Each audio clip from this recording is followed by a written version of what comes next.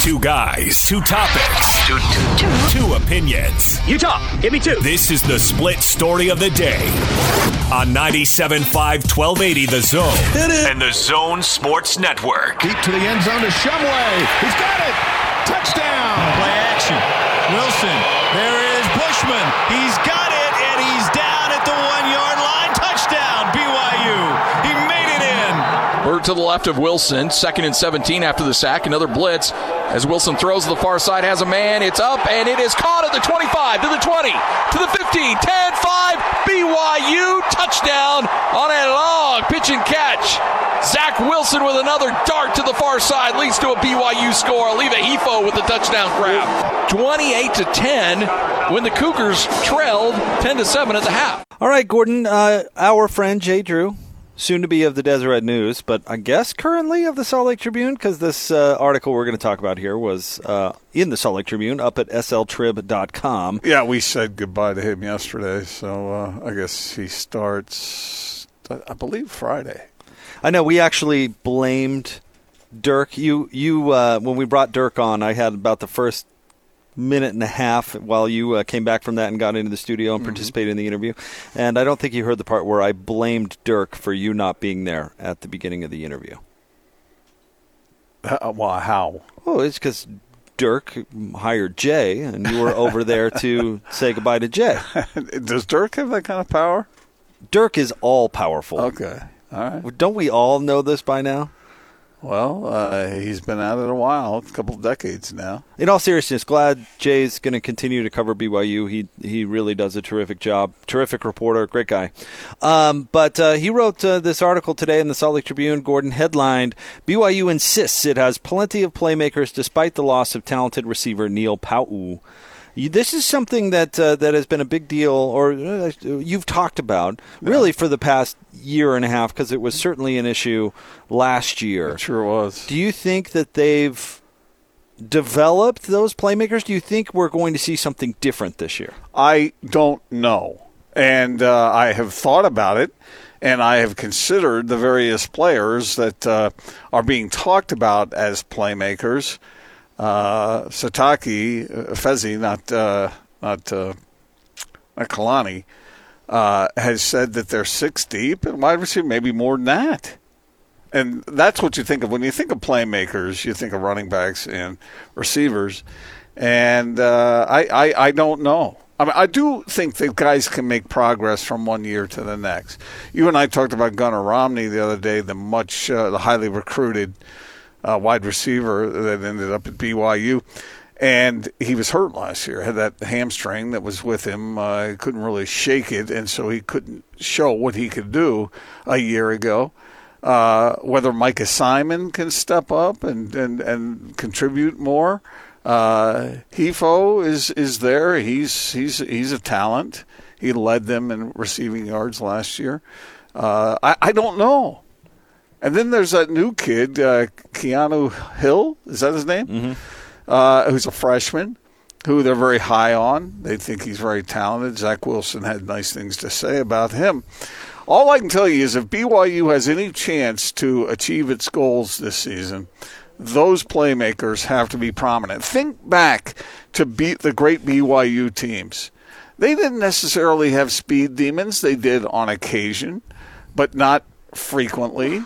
But they had playmakers, guys who could get open and then get a few yards after the catch and make big plays. And that has been absent for a while. So we'll see. It is so important when you're playing this kind of competition that the Cougars have early in the year, including the Utes. You've got to have guys who can make those kinds of plays because BYU's offense cannot always march down the field with that running attack. Williams might be really good. That offensive line might be really good, but they have to have contributions from these guys on the outside. And I don't know. I don't think anybody knows. They're optimistic down there, but I guess we're going to find out in a hurry come August 29. I agree with you wholeheartedly. I'm in the same place with BYU's receivers, and talking about them specifically for a moment, as I am with Utah's. Not that the talent is equal, but I'm in a kind of I believe it when I see it kind of mode because I just don't think that there's a proven, definitive playmaker at that position that's out there. With that said, I've been waiting for Micah Simon to break out for a couple of years now. I think he still can, but we haven't seen it. Gunnar Romney is the one that's really fascinating to me because he was ballyhooed coming in and was supposed to be – I love it how PK put it the other day, listening to DJ and PK, Austin Collie light. I mean, they were expecting a player out of him. And, if he's healthy, can he really make that next step to be that guy?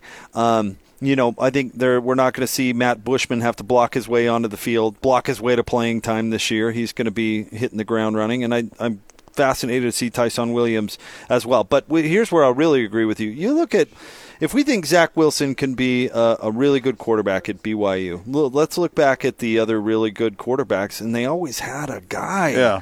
A guy, a real player. I mean, Max Hall had a bunch of them, but he had Austin Collie, and if you want to throw Dennis Pitta in there, those are two ballers. John Beck had Todd Watkins. Man, that guy could play. Even Riley Nelson had Mitch Matthews. Steve Sarkisian had targets. Was that back in the Durage days, or no, was wasn't like Kaipo McGuire and okay. And a name I can't pronounce. But, they had guys who could play. You mentioned Drage. Yep. There are other guys that were along the way that were of that ilk. And so, are there those guys ready to go this time around? BYU seems as though they're optimistic that they have them. I'll just say that they have to have them. Otherwise, they can't have a winning record. But I can't stress the running game. I think it needs to start with the running game, though. I really do. They got to find that dude, don't get me wrong. But, I mean, Katoa and Tyson Williams and that running back core, they can't waste that great offensive line. They need to be really productive. We think about those previous quarterbacks as well. They had Curtis Brown and Harvey Unga and Fui Vakapuna and these really solid, really good running backs. So, I mean, this is too obvious to take. Everybody needs to play well, Gordon, but as a sophomore, I don't think Zach Wilson is in that position where he can go Tom Brady where he makes a bunch of average players really good. He may get there in his career, but right now he needs the help. Well, and when you look at the guys a year ago, they were absent too much of the time. They were absent. Yep. I mean Matt Bushman wasn't even on the field for half the year. Yeah, you had Hefo doing those jet sweeps, but that's not enough, man. Nope. You got to have guys who can make plays, and I know that's a cliche, but those guys have to be there that can, get you a 15, 20, 25, 30-yard reception. And they were tough to come by. Who's from the receivers, who's the likely candidate? In your mind? I would say Hefo. You'd bet on Hefo? Yeah. Okay. I mean, I think so. He's undersized at receiver, but I think he's probably. There are guys like Talent Shumway. What do you make of someone like that? Do you believe in development? Do you believe a guy like that who can step in and play a major role? I mean, doesn't it seem like he's? I hate to put this on a college kid, but has he underperformed? Because that's kind of what you'd be alluding to if he broke out, right? Well, I don't know. I don't know where these guys are as far as what goes on in their life and the extenuating circumstances on the field, the play calling and that sort of thing. There's a lot of things to take into consideration. This is just so very important, and we've heard Kalani Sitake talk about it over and over and over again. The word that kept appearing in Jay's story and that we've heard from Kalani, explosiveness. Mm-hmm. Where is it? It was nowhere last year. BYU fans, where was it last year?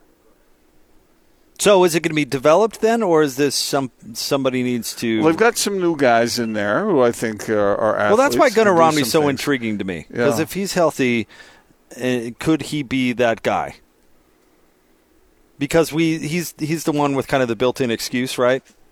With being a freshman and having the hammy, there's kind of that, those two things are crossed off. Now really show me what you can do. It's a mystery. And like I said, they're optimistic about it based on performances in camp thus far. But see, what's the date today? The 15th. We're playing ball 2 weeks from today. Mm-hmm. You know, one freaking weeks. One other thing, just to add to this conversation real quick, MLP needs to get his school stuff figured out and get onto this roster, because I think that could help. Because if they want to run a lot of double tight like they did last year, I mean, that could be really effective in the play action game, right? If you've got two really dynamic pass catching tight ends. What's the status of? I always get these names wrong, but Tukuafu. Tukuafu is in camp. Yeah, he's in camp. Is he in a position to help out? The problem with he could have zero problems to my knowledge, but he hasn't played in 6 years. Yeah, he hasn't played football in 6 years. Now he could hit the ground and just be awesome, but I mean, been a minute. Yeah. So I'll go back to what you said about Bushman. This guy's too good to waste. Yep.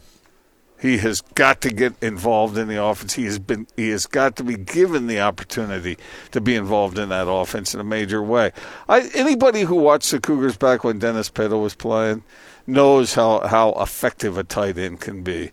And it seems like Bushman has the skill set to do that if they will allow him. Somewhere, our boy Johnny Harleen is going, Gordon, what about me? Come on, bro. Well, he was good, too. And he was pretty good with a six string in his hand, too. He is a guitar player. He is a good guitar player. Yeah. All right, Gordon, the big NBA news, and I want to know basically how big you think this actually is, all right? Okay. And has hell officially frozen over because people actually feel bad for DeMarcus Cousins? But DeMarcus Cousins, working out in Las Vegas, according to reports, has torn his ACL. Oh, that's unfortunate, most unfortunate. And I know that DeMarcus Cousins, we've talked about how he used to pick on rookies, used to pick on lesser paid players and make them, take their money, their meal money and all this sort of thing. But I don't care what he's done. That's just brutal. It is. It's very unfortunate. Just kind of a review. He gets traded from Sacramento to New Orleans and then goes down with an ACL injury right before he, cashes in on free agency, by the way. Mm-hmm. He signs a one-off deal with the Golden State Warriors for last year, basically rehabbed 3/4 of the year, came back. All as a setup. To go to the playoffs. He got into the playoffs, played a little bit, and then tore his quad, which is a rough injury in and of itself. And now coming back from that, he has torn his ACL after signing a one-off deal with the LA Lakers. And, Gordon, this is so late in the offseason, I don't know if we're going to see DeMarcus in a Laker uniform this upcoming year. But the conversation I wanted to kickstart, though, is this big enough news to alter your perception of the Western Conference? And I want to ask you specifically, because when we've been talking about our way too early hierarchy of the Western Conference, you've thought highly of the Lakers. You've had the Lakers behind the Clips and the Jazz there kind of in third. Is this a big enough deal to alter that perception from you? No, not really, because I wasn't sure what to make of DeMarcus. Bingo, I totally agree. Yeah, there were a whole bunch of questions about how that was going to go. It could be a factor on down the line, but I just hate to hear that. And here's the thing that is scary about it. This could happen to anyone. It's got to happen to anyone. Mm-hmm. It could. Any team. And if it happens to the wrong player, then a whole lot of expectations get reduced.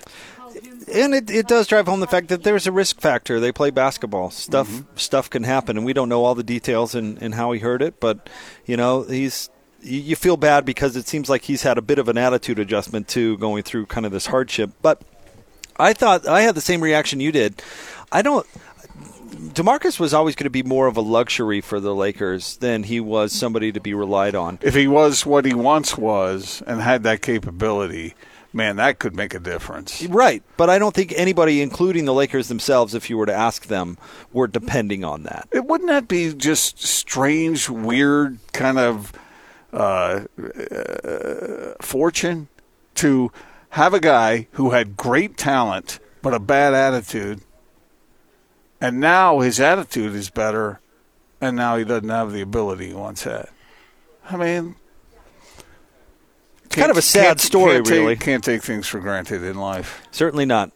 But I think the Lakers are short on bigs. That's where this is going to hurt them, as they needed a body, but they probably can go out and find somebody that can play some backup minutes. I think JaVale McGee played better for the Lakers last year than people realize, and they're not going to be reliant on.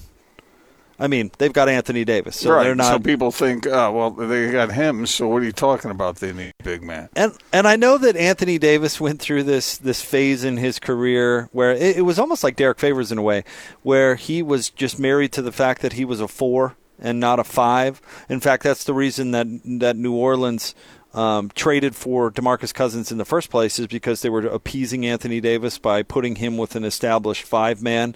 But Anthony Davis is a 5 in today's day and age, in today's NBA, where you really want to spread the floor. And actually, not that he's a bad shooter, but his game is just suited for that 5 position, and he's going to chew up the majority of those minutes for the Lakers regardless. Yeah. So I'm with you. This doesn't really change. This is, I know, it kind of swept through the news cycle today, but I don't think that this really alters much. Just like I didn't think last year when Golden State signed Boogie. You remember the reaction where everybody, just add another All-Star onto the Warriors. Hold the phone. What he was going through was fairly significant. It was. And now tack on this on top of it. I mean, this was not – well, I guess before this happened, this was not going to be – he was not going to be an All-Star with the Lakers. He just wasn't. This is one of those deals, I think, where the more you experience in life, the more you learn. But sometimes it might be too late to capitalize on the wisdom that comes with experience. Because if he had had the wisdom and that comes with experience and the proper attitude when he had his full capabilities physically, oh my gosh, can you imagine what that guy would have been? Yep. He was a special talent. He might have been the second best player in the league. That might be a bit of a stretch, but he was really if he good. Had. Oh, you're saying if. I'm sorry. Yeah. I was misunderstanding you. If he had continued on that trajectory and put his head on straight. Yeah. Yeah. If he'd had his head on straight from the get-go. Right. He had that kind of talent. Yep. But the problem is he had the mindset he had, and so that greatly devalued what teams thought of him. All right, we'll have more next. 97.5 and 1280 The Zone.